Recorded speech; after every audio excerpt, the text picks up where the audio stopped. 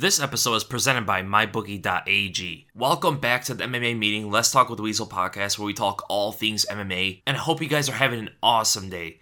Now, for those who've been asking regarding my mother, my mom went to the hospital about 2.5 weeks ago because of a suboccipital craniotomy, which is a surgery to remove an acoustic neuroma or some kind of tumor or growth that's damaging the balance or hearing nerve. It just happens. It's a very good thing it was benign, it wasn't cancerous, and she's had it for like 15, 20 years without even knowing, just randomly, right? So I really encourage anybody get checked up. She only found this through an MRI, and if she didn't get that, she probably would have never found out she had some tumor growing on her balancing, hearing, or facial nerve, and it would have kept growing and growing and eventually would have became dangerous. So she went through that surgery. She was in the hospital for 2.5 weeks, which is not normal because she did have some complications afterwards. Some cerebral spinal fluid was leaking and all sort of stuff. It was actually leaking a lot, causing a lot of pressure on her head. It's great news that she's finally coming home today, so I'm really happy about that. Thank all of you guys for your support, for your prayers. I appreciate all of it, man. You guys are absolutely the best. I mean, it means a lot to me, man. And through this, I suggest, man, get checked up at the doctor. You never know, some kind of unlucky thing could show up. You never know what can happen. So it's really good to check your health, check all that stuff, man, because I wouldn't want anybody else to just discover something so late. And from all this, this is why I took a little bit of time off, took some days off. But now,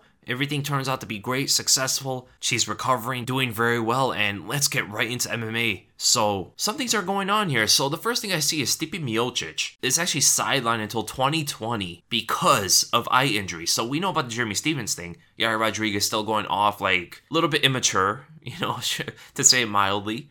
Kind of blaming Jeremy Stephens, getting mad at Stephens when he's the one that poked Jeremy Stephens in the eye. And now a lot of people seem to be turning on Yair Rodriguez, turning down Zabit Magomedsharipov to the point where he was getting cut from the UFC, and now poking Stephens in the eye and acting kind of childish out there without knowing that he's the one that did it. He didn't punch him in the eye. You swiped at his eye in a very awkward manner. But Stipe Miocic is suffering a retina injury because of the multiple eye pokes from Daniel Cormier, and for the last 2 fights, DC has been known now as an eye poker, right? Jon Jones, the master of eye poking, he mastered that technique. DC fought him twice. He probably picked up some things in their fights or studying Jon Jones, and goes and starts attacking Stipe's eyes. I mean, now DC's gonna have to wait a bit until he gets a rematch. He did get TKO, did get some head trauma from Stipe, so maybe some time off for DC does him good. But we don't know when Stipe is going to come back. If we know anything about retina injuries from Michael Bisping, it could take a while, man. That's just unfortunate. I don't want anybody to suffer anything Michael Bisping did. I know he doesn't want that either. It's really bad to fight with one eye until you get a surgery or something like that to fix it. And Stipe is most likely towards the end of his career. Not at the end, but he's getting towards that end. And DC has like 1 fight left or something like that. So yeah, we'll see how this plays out. We got to do something though. I know about this new glove design that they've been talking about. I think Joe Rogan mentioned it before too. Let's get this going, right? I mean, we just had 2 eye pokes. One is a big heavyweight main event, the champion, suffering from multiple of those eye pokes, and the Stephens and Yair situation, which cut a main event to 15 seconds because of an eye poke. So, new glove design, or let's go back to Pride, because we don't remember any eye pokes happening in Pride, right? And I guess it's because of the gloves, how they're shaped. I think the UFC gloves actually cause your fingers to extend open naturally because of how they're stitched or how they're designed. They kind of just force your hand open. But the Pride gloves, if you remember, it always forced their hands to close in a little bit, almost like they're making a fist at all times. But that's just a natural design of the glove. So let's go back to Pride gloves. Why not? They look cool too. But that's unfortunate, man. Because we know Francis Ngannou is coming up there for a title shot. He already beat everybody. What is he going to do now? Is he going to be fighting Jon Jones? I mean, that's the only thing that would make sense for Francis Ngannou, because what fight does he have left? Fight Derek Lewis, I guess. I mean, because I know Ngannou wants to avenge a loss. I think a fight with Derek Lewis is the only fight Ngannou would be anything up for. Just because he wants to right that wrong, and that's the only reason. If Stipe comes by like mid-2020, let's say, fights Cormier, beats Cormier, whatever happens there, it's the rubber match. There should be no rematches after that. Ngannou's going to fight the champion like end of next year. I know he doesn't want that, so chances are Ngannou might fight a few times until he gets that title shot, and this is crazy. And in other news, Khabib Nurmagomedov is saying that his next fight is going to be in Russia. He's about 80% sure. He's been having negotiations and stuff like that, and I think the Russia card would have to happen next year then, because it seems like everything else is booked, unless they make that Fight Night a main event that's happening in Russia. I don't know if they would do that, but they did move the John Jones thing, right? They moved John Jones' fight from Las Vegas to California because of complications. Moving a Fight Night to a pay-per-view might be a little bit different, a little bit more difficult to do, but it's still in Russia, so why not just move it a little bit to St. Petersburg, which is a stadium that Khabib wants to fight in. It can seat 75,000 people, and you bet it's going to fill up pretty quickly, right? And Khabib is expecting Tony Ferguson. We're all expecting Tony Ferguson. We should not discuss anybody else. I know a lot of people are discussing GSP, and for some reason, Ariel Helwani has been talking about GSP a lot. I understand it's his guy, it's the Canadian superstar, but come on, man, let's not talk about GSP now. Let's talk about him after. Even GSP said Tony Ferguson's next. He'll wait afterward. If Tony does not get this fight, it would be one of the biggest travesties in sports, period. I mean, in my opinion, one of the best fights they can make on paper in UFC history. We're talking about the two greatest lightweights of all time. In their prime, defeated everybody on 12 plus win streaks, finishing most of their opponents, defeating champions, defeating former champions. Have been scheduled to fight each other 4 times already. It never happened. And they only rolls in the division afterward. I mean, come on. There is no other fight that makes more sense than Khabib versus Tony. And I love GSP, man. I think GSP can skip any line besides this one, right? I would be happy to see GSP fight anybody, but not before Tony Ferguson fights Khabib. It's the only one. He can go to middleweight, fight the winner of that fight. I would be happy to see GSP over Paulo Costa. I would be happy to see GSP fight Kamaru Usman right now. I'll be happy to see him if he can go down 145 and fight Max Holloway if that can happen. Fight John Jones. I'd rather, anything. I'll be really happy to see GSP fight anybody before the top contender. Besides this one. And man, if this fight happens in Russia, I really wonder how Tony's going to train out there. I know he's going to be watching Rocky IV all day. I know he does that already. Jeremy Stephens kind of exposed some of Tony Ferguson's training regimen, which nobody really talks about that much. So Stephens said that when he was training with Tony Ferguson, they were watching Rocky IV all the time, and in the middle of the movie, Tony would pause it and be like, hey, let's go run 5 miles right now. And Tony in Russia, I know it's going to trigger some kind of mentality of his. And the videos, the training videos, all that stuff, it's going to be so cool to watch. I mean, there's going to be some great videos of Tony Ferguson running up mountains, knee deep in the snow, and at the top yelling out Khabib's name or something crazy. He's going to have a cabin and all that sort of stuff. I have a feeling he might even go out and seek Khabib's bear that he grappled with before. I mean, Tony Ferguson's the type of guy to wrestle with Khabib's bear in preparation for Khabib. And once Tony Ferguson gets that darce on that bear, he's going to be confident he has his fight won. I could just see the video. Tony will release a very quick darce of the bear, roll up really quickly with a fast-paced walk toward the camera, wide eyes, breathing heavy, sweaty, wags his finger at the camera once, gets really close briefly and says, "Bears ain't shit to El Kukui," and just walks right past the camera. Man, I love Tony Ferguson. But the whole Russia thing is very interesting. It would be one of the biggest, hometown events for a fighter. You know what I'm saying? Khabib fighting in Russia at this point, I think creates more of a hometown advantage or hometown effect than any other fighter fighting in their hometown ever in the UFC. The only place that would be somewhat relative would be Conor McGregor fighting in Ireland at this point. Right? The only thing different about that is I know a lot of people don't like Conor in Ireland, whereas a lot of Russians, and there are more Russians than Irish in their respective countries, a lot of Russians like Khabib, especially because Khabib seems to be very cordial with Putin over there. Khabib fighting in Russia would be such a massive thing, and I really wonder how the vibe is going to be. And I'm not going to lie, I keep thinking back of when Khabib fought in Abu Dhabi, and it was such a different feeling. Did you guys have a different feeling watching that card? I know it's in another country, it's in another side of the world, but yeah, we've watched fights in Russia, and we've watched fights in Europe, and all that stuff. It was very different watching it in Abu Dhabi. It was the respect at such a high level. Everybody understood what was going on. Whenever it went to the ground, everybody cheered. Whenever a position was passed, just the vibe was so different and kind of positive. And all the fighters that fought there, they said the same thing. They said it was so hospitable there. It was amazing to be there. Nobody was really the villain. If it was anybody, it was Dustin Poirier, but they gave him so much respect, it blew Dustin Poirier's mind. And as a fan watching it from home, I was able to feel that energy as well. I felt a little bit when they fought in Russia before. I felt it when they fought in China as well. And I wish other countries, man, especially the recent cards, I wish they respected the fighters and had that same vibe that places like China and Abu Dhabi had. And I wonder if Russia is going to be the same thing, man, even to Tony Ferguson. Because I know everybody respects Tony Ferguson. Not even just in MMA. I know boxing fans that respect Tony Ferguson when they watched the fight Anthony Pettis on that Conor and Khabib card. Some boxing fans were saying, I don't know all the hype was before Tony Ferguson, but now I understand it. I can't wait, man. That is the most anticipated fight for me, bar none. The only thing that'll get me more anticipated than this fight would be if Fedor can come back in his prime and fight DC at heavyweight. Like, that's the only fight that'll get me up anywhere near a Tony and Khabib fight at this point. And something about the Jorge Masvidal and Nate Diaz press conference. So, the press conference went okay. I did expect a lot more. It seemed like Diaz didn't really want to be there like usual, But he was a lot more participating in his previous press conferences, especially ones with Conor McGregor, because Conor was, of course, talking trash. But this one, it just seemed like they were there just to pick up a check. And I understand that. That's all good. But, I don't know, it just didn't feel exciting and stuff like that. Most of the time, I don't care for press conferences. I just care about the fights. And even just for this one, I know that's how this fight's going to be. I know how this pair-up is going to be. They're not going to really talk too much, and they're just going to go out and fight. But here's the thing. It's going to be a fun fight. They're two beloved fighters. Jorge Masvidal's one of my favorite fighters in the UFC right now. I might be in the minority here, but I really don't think it's going to be one of the best fights I've ever seen. It's not going to be something that's going to blow my expectations.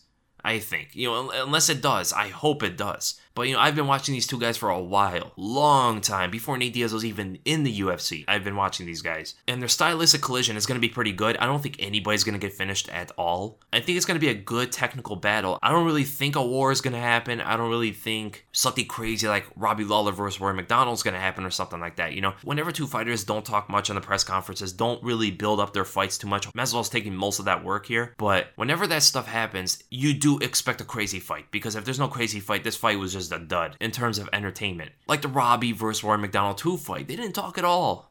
They let Conor and Chad Mendes and Jose Aldo take it all. You guys take the work. We're just gonna have the best fight of all time. That's why everybody loves Robbie Lawler. That's why he became a name. Not just fighting Johnny Hendricks, but he didn't have to talk. Because everybody knew he was gonna bring it every single time and put on an absolute war.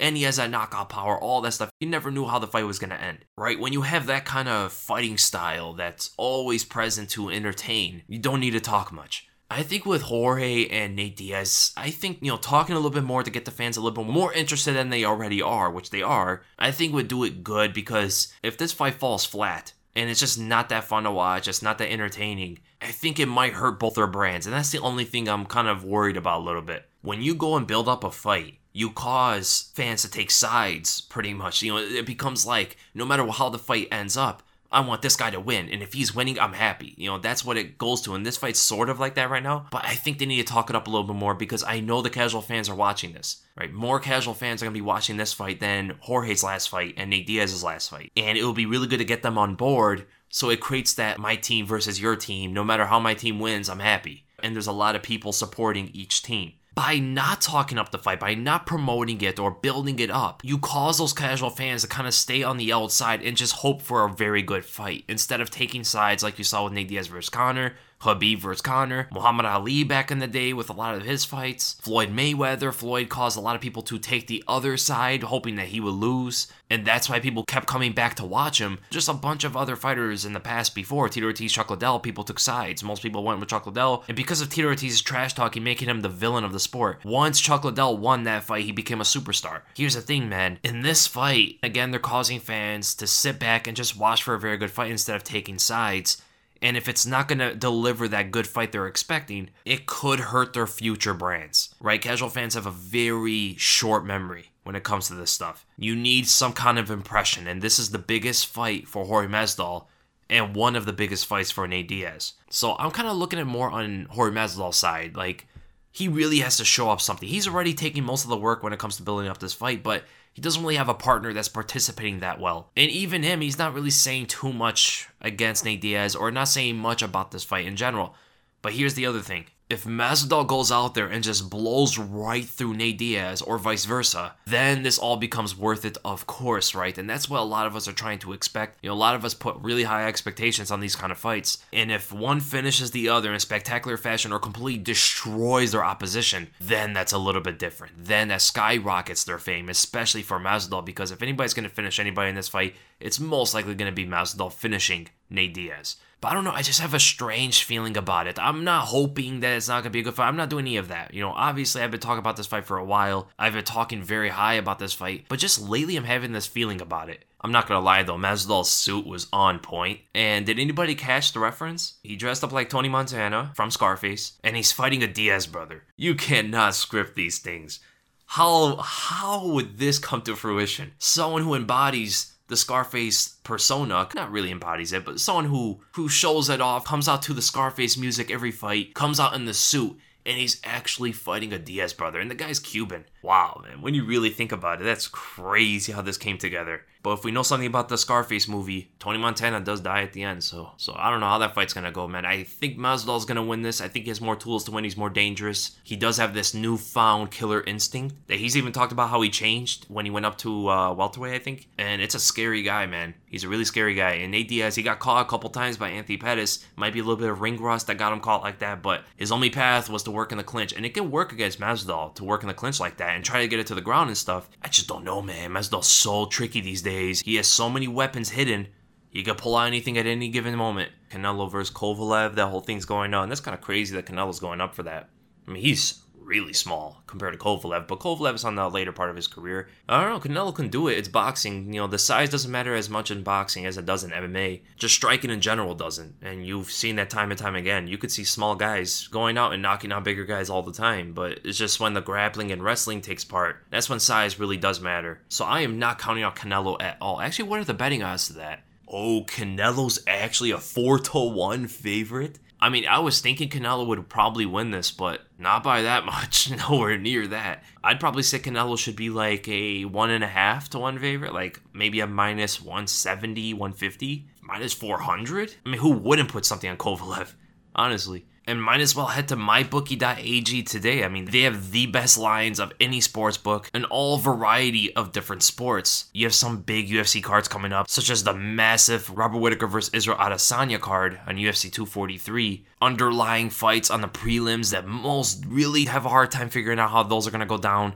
Precise grappling, technical takedowns, heavy-handed knockouts, savvy striking, experience. There's so much involved. There's nothing else like MMA, and there's no better way to make fights even more exciting than to bet on them. Don't forget, where you're betting is just as important as who you're betting on. So regardless of whether you're betting on MMA or NFL football, mybookie.ag is the best business, and they've got it all. I wouldn't be telling you guys to bet with them if they weren't the best. Do the smart thing. If you're going to bet on this football season, bet with MyBookie. If you're the kind of guy that likes to bet a little and win a lot, try a parlay. If by some chance all your picks come through, you'll multiply your winnings. And no matter how you bet, the NFL season is the best time of the year, with also amazing UFC fights up until the end of this year. Join now and MyBookie will double your first deposit. Use promo code WEASEL to activate the offer. That's promo code WEASLE. Visit mybookie.ag today. You play, you win, you get paid. So let's go to the questions now. And if you guys want to ask me any questions, you can ask me on my YouTube page under the community tab when I post questions for podcasts. Wait until I post it, usually on Sunday or Monday, and then you can post it there. Or if Twitter's more convenient, you could tweet me your question and hashtag it MMA meeting. Do not forget to hashtag it MMA meeting like you'll see later in this podcast. Because if you don't, they're just going to get lost. And I really want to read your questions. So starting with the most liked question on YouTube. Amanda Davis. If DC beats Stipe a second time, then what happens with the belt, assuming DC retires? And Ngannou would have to fight for the belt, but it would be kind of weird having Stipe fight for the belt after losing to DC twice. It would, but it has to happen. I mean, here's the thing. If Stipe goes and beats Ngannou again, after losing to DC twice, it will hold a negative stigma to that division for a pretty long time until a new champion arises. Because everybody will always remember as DC was the champion. He was the best fighter that got out of the division, out of the sport, and left his leftovers in that division. And until somebody new proves themselves that they are also better than Stipe, that's when it changes.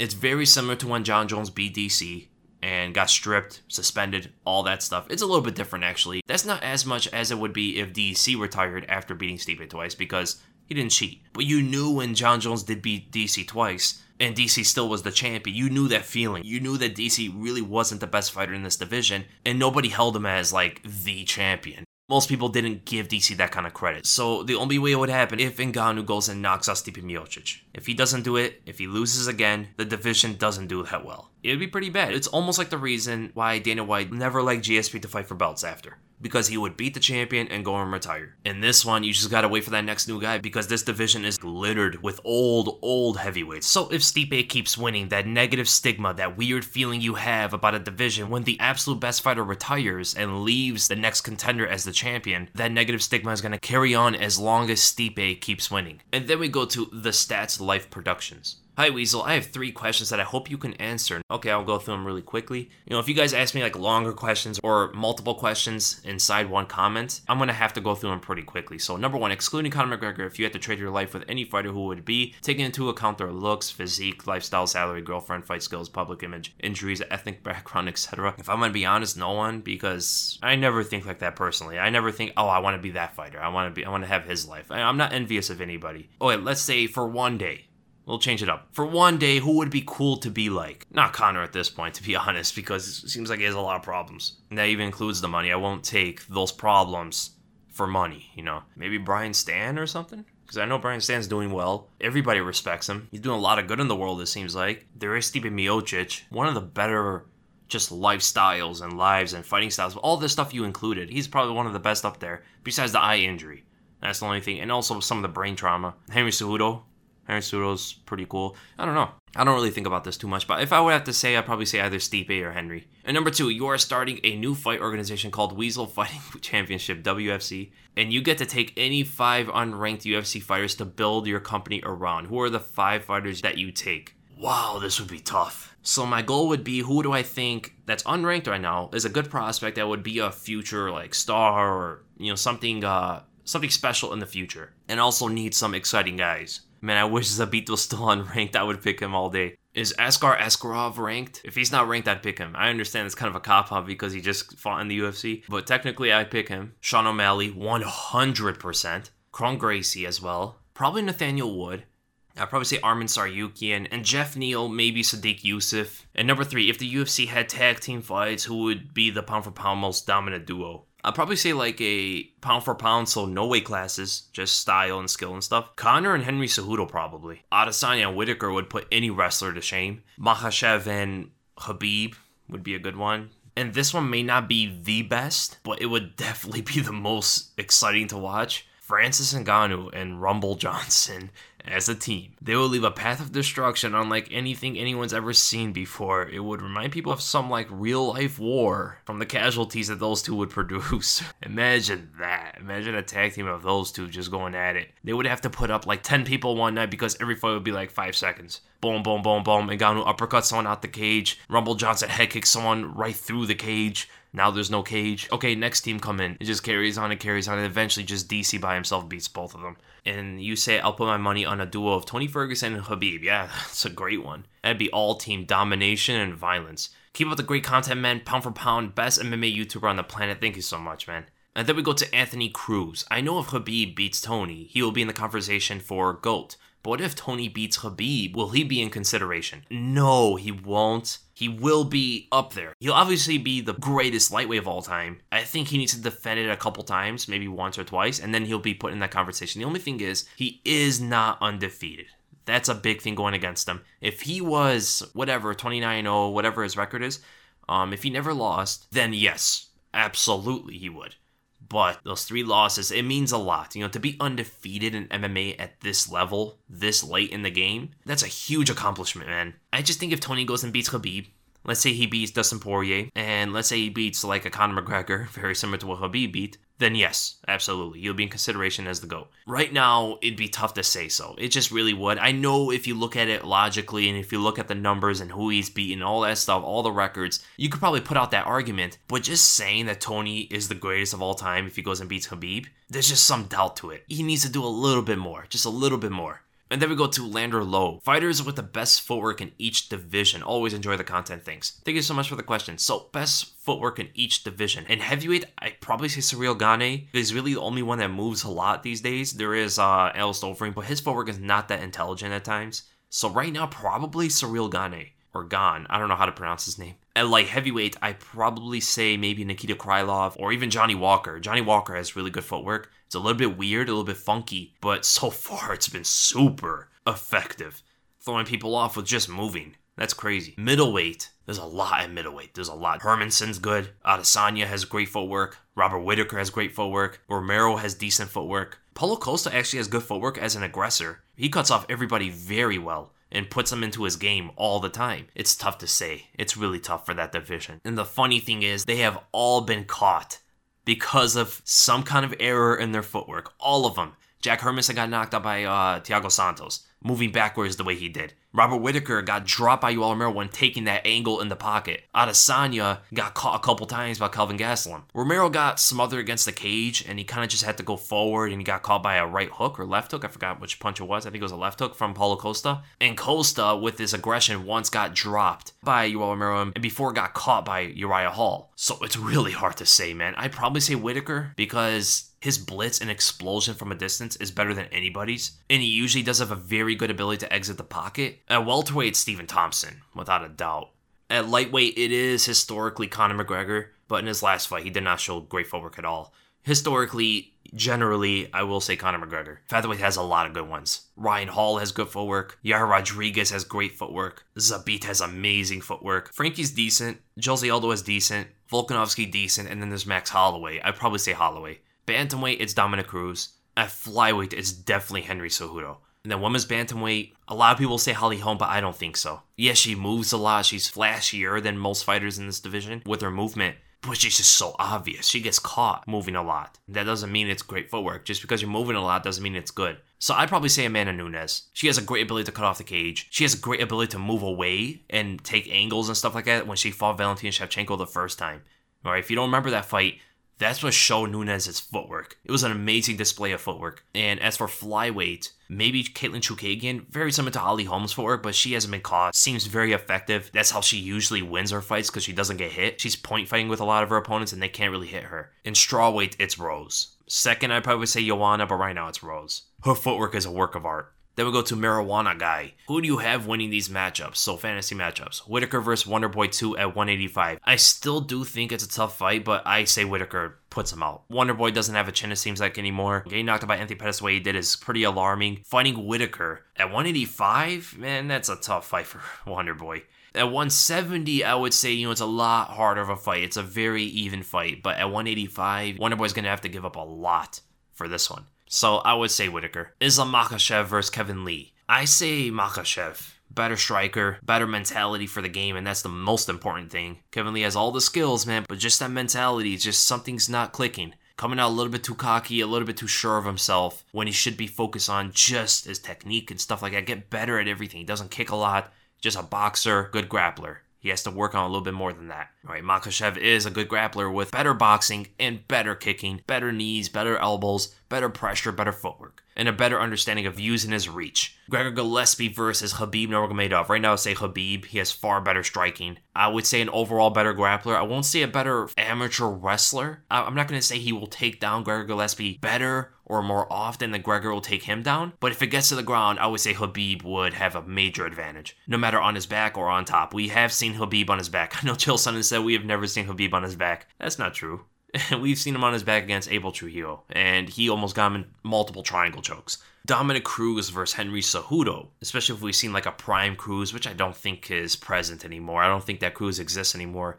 So at this stage, I will say Henry Cejudo probably catches him late in the fight. After some puzzling problems in the beginning, I think again Cejudo's going to have to change up the game a little bit. Maybe keep that same karate style, but change his pace and change his pressure. And from there, maybe mix up takedowns, go up for punches over the top and stuff like that. Eventually catch Cruz. When we saw Cody Garbrandt fight Cruz, what pretty much gave Cruz so many issues in that one? Cody made Cruz the aggressor. And unlike Anderson Silva, Cruz actually took the bait and went forward and got caught multiple times because of it. Right? Silva, back in the day, if he was the aggressor or forced to lead the fight, he didn't do it that much. right? It just made it such a boring fight. Cruz will actually go forward and get caught for it.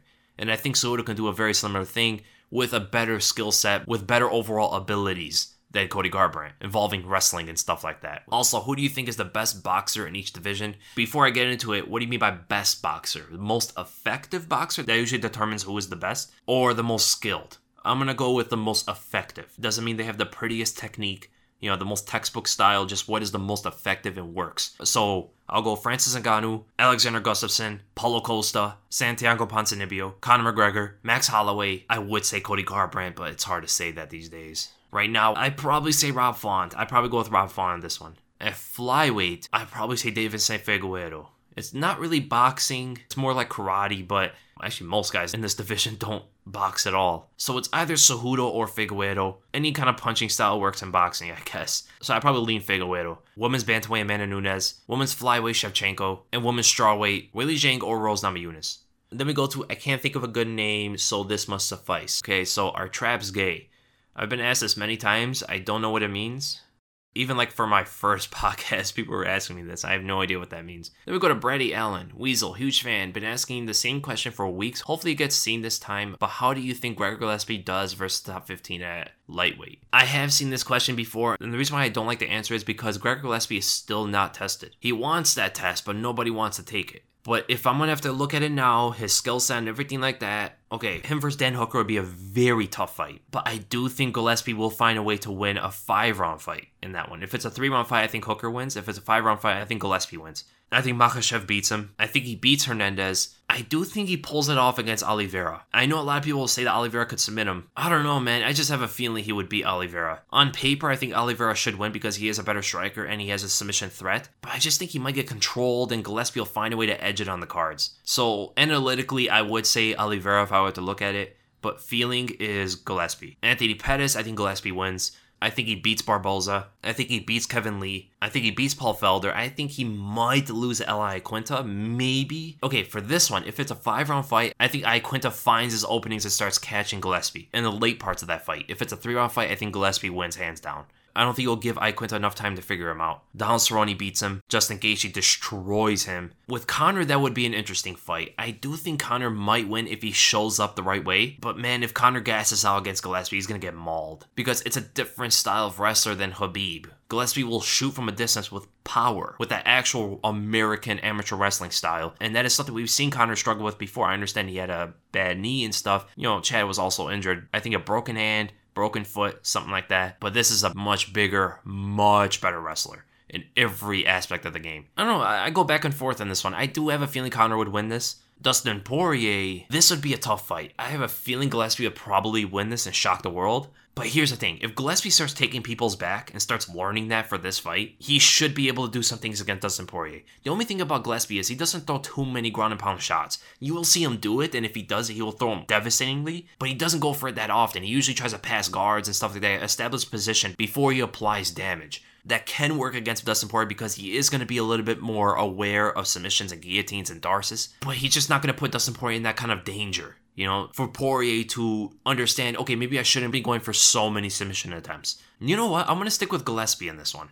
Yeah, I'm going to stick with Gillespie because he does have pretty good striking defense, boxing defense especially, and he has a very good ability to shoot. He just has to watch out from the guillotine. If he could watch out from the guillotine and the darce, in case Poirier does sprawl on top, Gillespie should win. He fights Tony Ferguson, he gets cut up and destroyed. Khabib, I think at this stage he will lose to Khabib. Then we go to Van Nomad. How would these fighters fare if they lost one of their attributes? Jon Jones' reach. He will lose a lot of what he does because his defense won't be the same. He'll completely have to change it. And that will force him to get into exchanges that he's never really been in before. Jones' reach is a huge factor. The only thing is he knows how to use it. It's not just, Jones has a reach, that's why he beats everybody. No, he knows how to use it better than anybody, right? If anybody else had this reach, like a Stefan Struve, they won't be able to use it as well as Jon Jones does. So it will hurt Jones a lot. And a lot of people will be able to get him into danger that he's never really felt in the cage before. Tony Ferguson's recovery. So when he gets hit and gets back up, yeah, no matter who it is, if you have good recovery and you lose that recovery, that's bad news. Because if you get caught, you're pretty much done.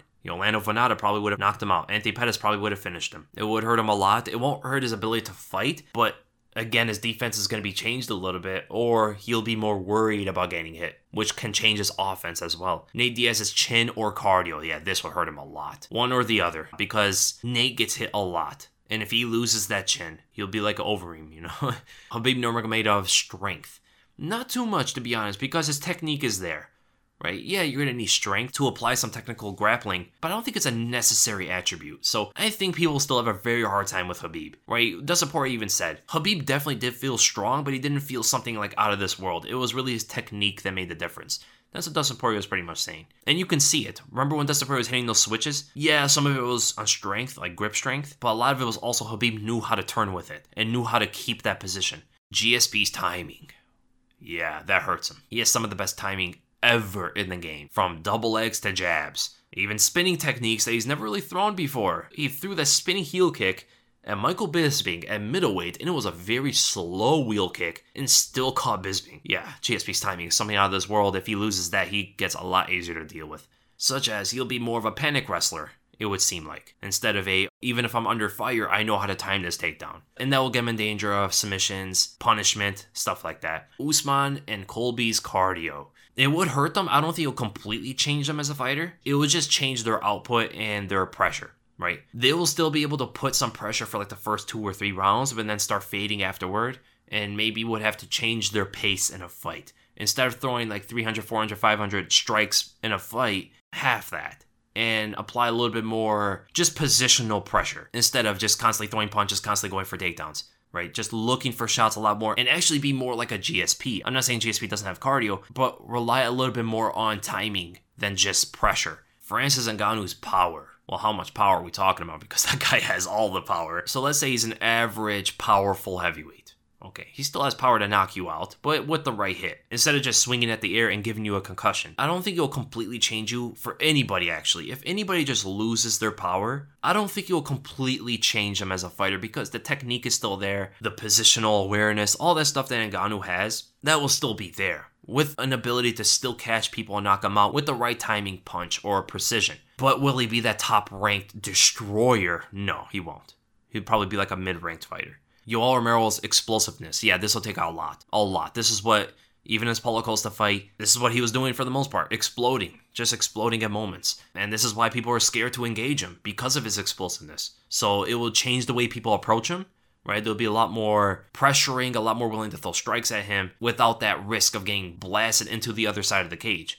And this will also force him to be more of a wrestler, I think. Conor McGregor's timing, this hurts him a lot. It won't completely change it because he still has that great accuracy, great precision, good power, good movement, but timing is like his best friend. Precision is the brother of timing, but losing one really does hurt him because Conor needs that kind of timing to really land those precise shots. If he's just throwing precise punching without the timing, yeah, they're going to land on the chin, but for an example, will he get caught by Eddie Alvarez's overhand right if he didn't have that timing? He caught him right in between the punches. Will Jose Aldo land that left hook first before Conor lands his own left hand? That will completely change the dynamic of that fight. Will Aldo even get knocked out at that point? You know, it changes a lot of what Conor does. I don't think it'll change his Nate Diaz fights as much. Because if you notice, Diaz was kind of just sitting on the cage and Conor was just target practicing with him in those first 2 rounds. And then it became like a slugfest afterwards. So timing didn't really hurt him there. The Alvarez fight a little bit. The Aldo fight might have changed. And the Chad Mendes fight a little bit as well. As well as some of his previous fights like Diego Brandao and Marcus Burmage. Then Valentina Shevchenko's counter ability.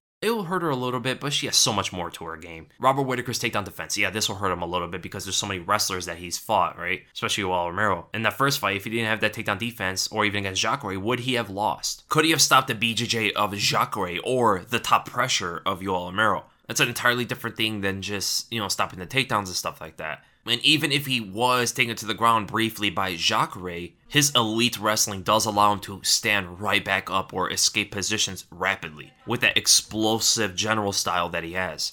Then we go to Madison Bailey. How did Brennan Schaub fight in the UFC and yet have zero knowledge on the business side of the UFC or on the technical side of MMA? Well, here's the thing. Matt Mitrione put it pretty well before. So he said there's no way he can teach someone how to fight. There's no way he can explain technicalities of MMA, such as skill and stuff like that, things you learn in martial arts. He pretty much said all he knows is what the coaches tell him to do, and he pretty much just does that repeatedly, doesn't really think about it too much, and just applies it through muscle memory. So it's not really playing in the head and you're thinking about it, such as like a Conor McGregor or John Jones, who are masterminds in terms of technique and stuff like that, or understanding the game at that kind of level. There's people on the other side of the spectrum that only do what the coaches tell them, and they don't really have it inside their mindset, right? And I think Schaub might be on that same side. Like Matt Mitrione, Brendan Schaub did come from the world of football, American football, and then pretty late came into the UFC, came into MMA. And that might be the reason why he probably doesn't understand a lot of what's going on. He just understands if it's himself. Like, he could just do the techniques. But in terms of like thinking of the techniques and stuff that a fighter needs to do himself, that's when it doesn't really click, right? And you saw the crazy stuff he said with Conor McGregor versus Floyd Mayweather. You saw a lot of crazy things Brendan Schaub has been saying over the past, several years, and they're just completely out there. Some people were giving Schaub the benefit of the doubt because he was a fighter and stuff, and that's just appeal to authority. Right? This is why appeal to authority is a fallacy, because it's not automatically, whoever's in authority, who's ever been in the field, they automatically know everything there is to know about that field.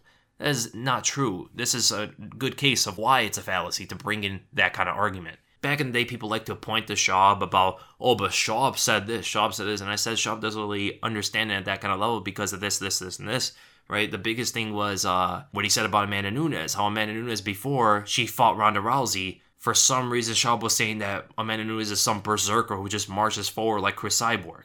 And she hasn't been like that for years before fighting Ronda Rousey. When she was like that, it was like in the Strikeforce days. Like I said, look at her fight with Valentina Shevchenko, which happened years before she fought Ronda Rousey. From there, even from the Sarah McMahon fighting on, which is what Joe Rogan points out a lot of times, of Nunes impressing him, look how she fought, moving all over the place, fluid footwork, crisp boxing, great leg kicks. Everything is so smooth with the way she throws punches and the way she moves. She is not that berserker style that marches forward. And that was one of the biggest things that really got me thinking about, does Schaub really know what he's talking about here? The style that he said Nunes had was completely different of what she actually was. And it was so obvious. It's like saying Joanna Jędrzejczyk fights like Conor McGregor or something. You know, it's just not the same thing at all. It's so different. And I don't know how someone could start with that point and correlate it to another like that. I don't know. It's just absolutely crazy. But I think where people really started questioning Schaub's fight IQ of the sport, especially the technical side of MMA, because the business side, to be honest, I don't know it too much either. So I can't really comment on it too much. I would say Chael Sonnen knows a lot about the business side. He really made like a channel for the business side of MMA and UFC. As far as the technical side of MMA, I think where a lot of people started questioning Schaub's knowledge of the sport was around the Conor McGregor Floyd Mayweather thing. There was a point where he thought Conor would win. He thinks Conor could win because of certain things.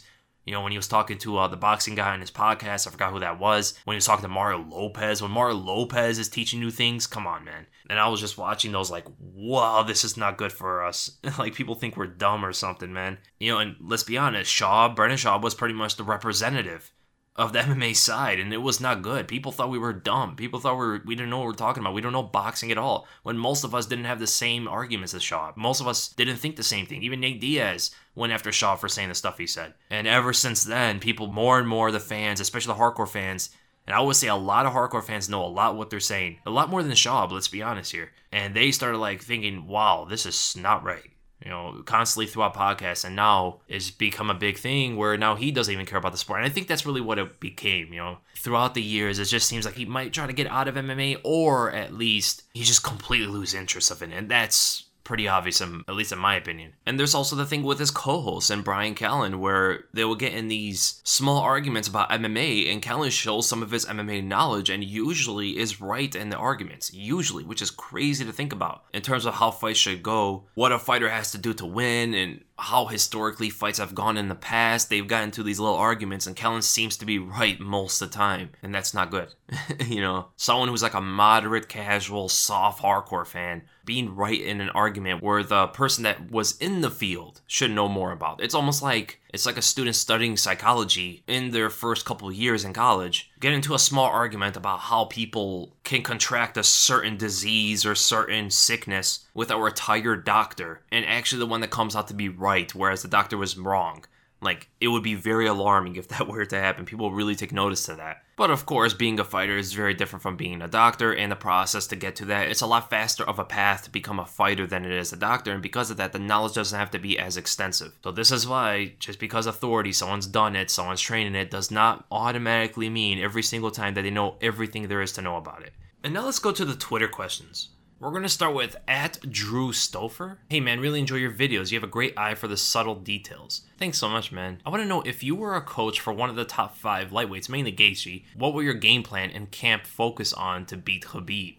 So for Gaethje, you gotta establish pressure. Now, this doesn't mean you just go balls to the wall and just start throwing hands at Khabib wildly. But what you have to do is you got to establish pressure right away, because Khabib does a lot worse on the back foot than he does on the front foot. When he's moving backwards, he doesn't rely on his wrestling so much. He relies a lot more on his hands or flying knees and stuff like that to break your pressure and get away from this uncomfortable position against the cage. Now, what Gaethje would have to do is keep a fair amount of output, keep a jab extended on Khabib the entire time, and off of this jab, you look for your right hand, uppercut, hook, right straight, right overhand. Whatever you see out of Khabib's movements, you try to intercept him with the right hand, and if he tries to extend forward on you, lean back and look for that left hook counter, and right away establish the pressure again. Cut him off constantly, right? Leg kicks can also be a big factor, but you have to set him up behind punches. From that jab, you can even look for a slamming leg kick on Khabib, because Khabib doesn't really get leg kicked at too much, right? So the jab with the pressure is the biggest thing Gaethje should be establishing right away in the fight, and keeping that as long as he can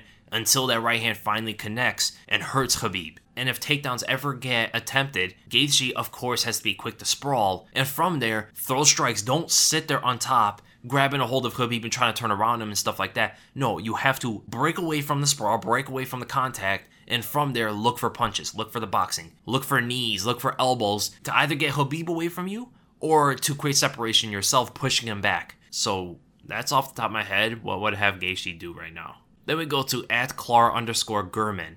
Hey bro, hope everything's well with your family. Thank you so much, man. Who do you think are the nightmare matchups or bad matchups for Tony Ferguson in both the lightweight and welterweight divisions? So for lightweight, it has to be Khabib. Khabib's his hardest fight, because we have seen Ferguson get taken down before and held down by Danny Castillo, even though that was like, 9 years ago, 8 years ago? That's like the biggest chink in his armor that we've seen in terms of getting dominated or controlled, and we know Khabib has a higher level than that when it comes to controlling opponents on the ground. Khabib also has a way to mix up takedowns with punching and drop opponents like he did to Conor McGregor, and that could potentially work a little bit on Tony Ferguson, but I think Ferguson is not going to fall for something like that. I think Ferguson doesn't care. So if you attempt takedowns, he's going to be right there to fight with you.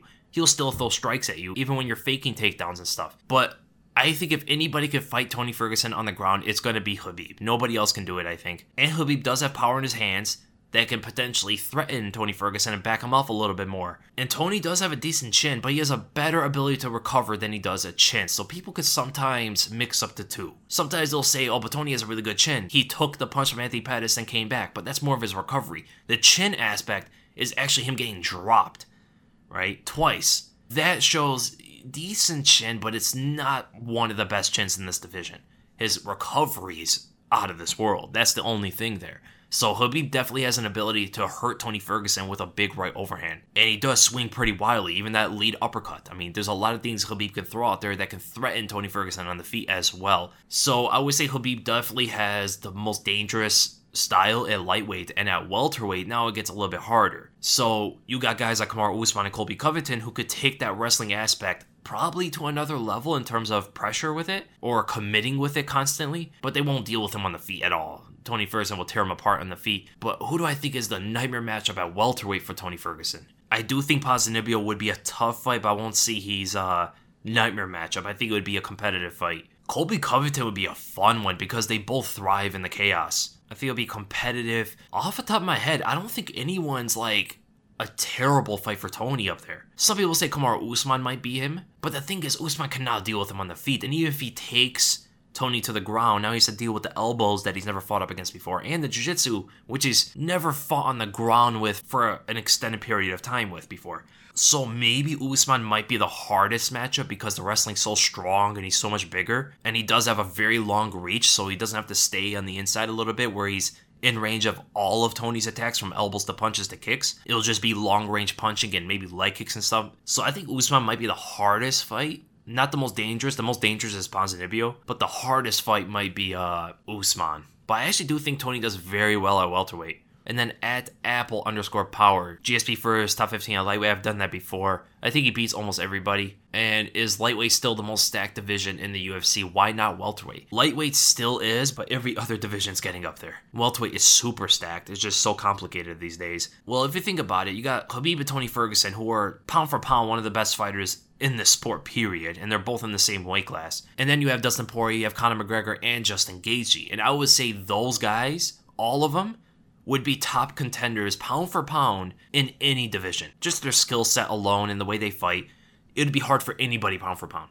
Then you have Donald Cerrone, Al Iaquinta, and Paul Felder, which is like the next tier. You know, good fighters, obviously. Kevin Lee, Edson Barboza, Anthony Pettis, Gregor Gillespie. Actually, when I'm looking at it, it's starting to get competitive with other divisions because for the longest time, it was by far the best division. And you look at welterweight, so you got Kamaru Usman, Tyron Woodley, Colby Covington, Jorge Masvidal, Leon Edwards. Those guys are the best guys, right? Everybody else is like a notch below, I would think, right now until they prove themselves otherwise. So very similar to the lightweight division, you got 5 guys at the top of the heap that would be competitive in any division pound for pound. And then you got RDA, Nate Diaz, Santiago Ponzinibbio, Darren Till, Stephen Thompson, Damian Maia. That's a strong list, especially for the mid-ranks. That's very strong. Ben Askren, Anthony Pettis, Robbie Lawler, Vicente Luque, Neil Magny. Okay, so here's why I will say lightweight is a little bit better than welterweight. So Khabib, Tony Ferguson, Dustin Poirier, Conor McGregor, Justin Gaethje are heads and shoulders above everybody else in that division, right? Welterweight's very similar with Usman, Woodley, Covington, Masvidal, and Edwards. So those are the elite of the division. Which 5 are better? Khabib and Tony, I will say, are better than Usman and Woodley, right? Poirier and Colby, I will say Colby's better than Poirier. I will say Conor might be better than Masvidal in terms of legacy and stuff like that. Justin Gaethje, I would say, is better than Edwards. And another thing is, Khabib, Tony, Dustin, Conor, and Justin Gaethje are all former champions of major organizations, or current champions in terms of Khabib. Usman is the current champion. You got Woodley and Colby. Those guys are champions. Masvidal and Edwards are not.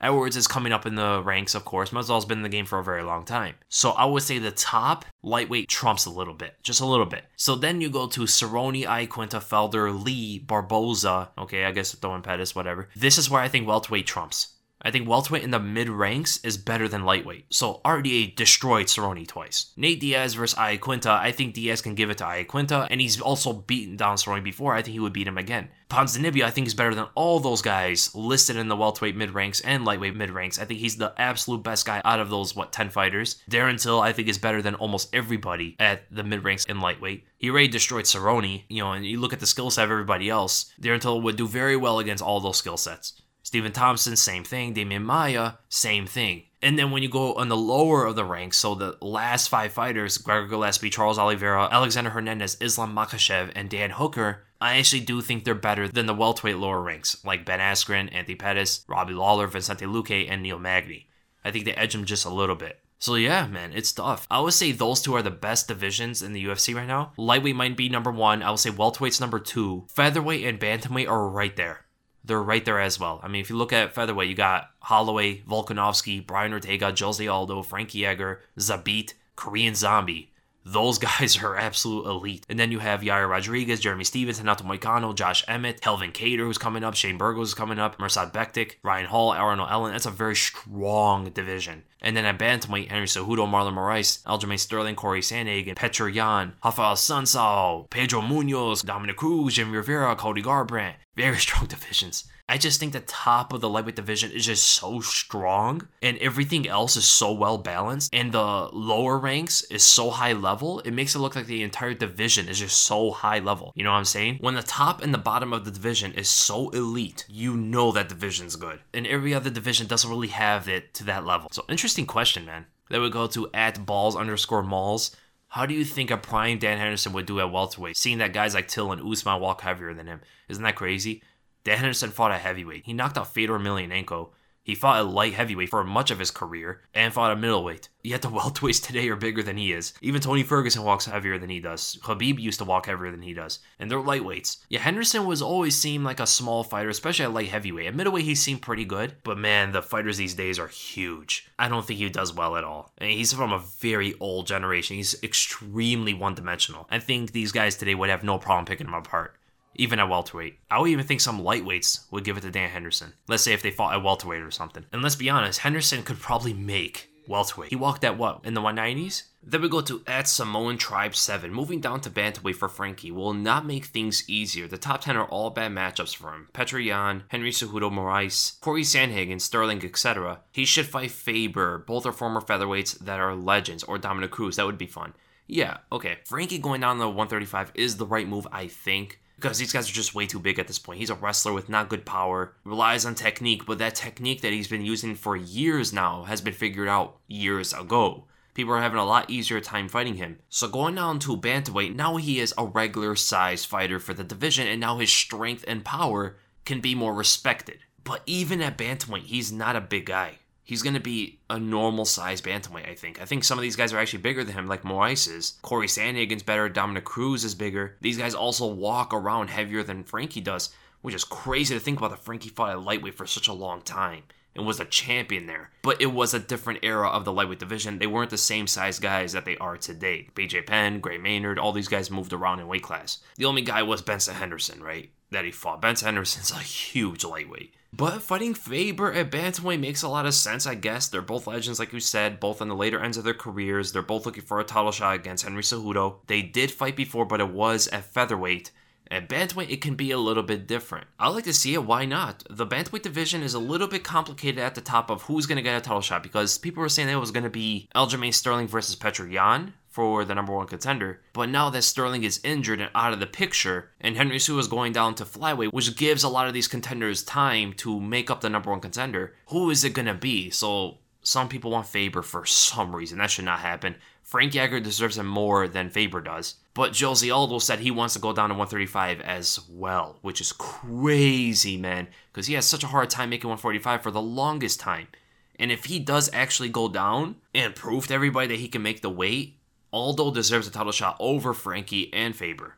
Easily. And if that's going to happen, if Aldo comes down and fights Henry Cejudo sometime in the future, Faber and Edgar should fight each other. Petr Yan can fight Moraes or something like that. Corey Sandhagen's up there as well. Corey Sandhagen versus Moraes is actually the fight I really want to see. Again, Sterling's going to be out for a long time. Man, there's a lot of fights they can make. You know, Aldo, Frankie, Faber, Moraes, Corey Sandhagen, Petr Yan, they're all open. They can all fight each other. But there is that crazy fight a lot of people are talking about, and that is Frankie Edgar versus Conor McGregor. This fight would have made sense a long time ago when Frankie was more in his prime. He was doing very well. Conor was at featherweight. Nowadays, Frankie just seems like that old guy is on the verge of getting out of the sport, and now Conor wants to fight him, or now at least Conor's coach wants to have that matchup. It's a little bit too late at this point, right? I mean, why not just call it Faber? It's like the same thing, you know? I know Edgar and Conor were on the collision course for a pretty long time. They were supposed to fight each other multiple times, or it made sense for them to fight multiple times, and it just never came to fruition for whatever reason. But now it seems strange that Conor versus Frankie is a talk at lightweight. That is such a big mismatch.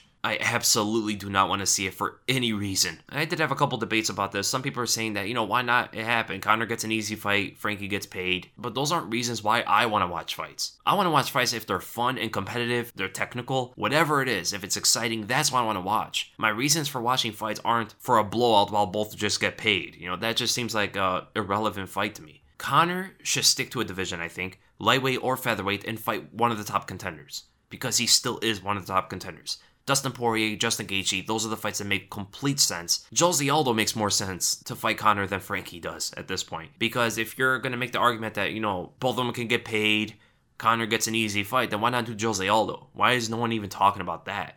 People want to talk about Frankie Edgar because it seems like to be the easier fight. But Jose Aldo rematch would actually be a bigger fight. It would do more for pay-per-view. They will both get paid even more than if Conor fought Frankie. It will draw a lot more interest. And it'll be a little bit more competitive at least, you know? I still think Conor blows right through Jose Aldo these days and really destroys Frankie Edgar badly. Especially at lightweight.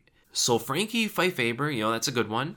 Jose Aldo, if he comes down, should probably get the title shot. If not, someone has to fight Moraes and get a title shot or something like that. There's so many guys open, anything can happen at this point. I have no idea what the UFC is going to do. My personal matchups, I want to see Corey Sandhagen versus Marlon Moraes. I'd like to see Petr Yan fight Jose Aldo would be a good one. That would be a really good one.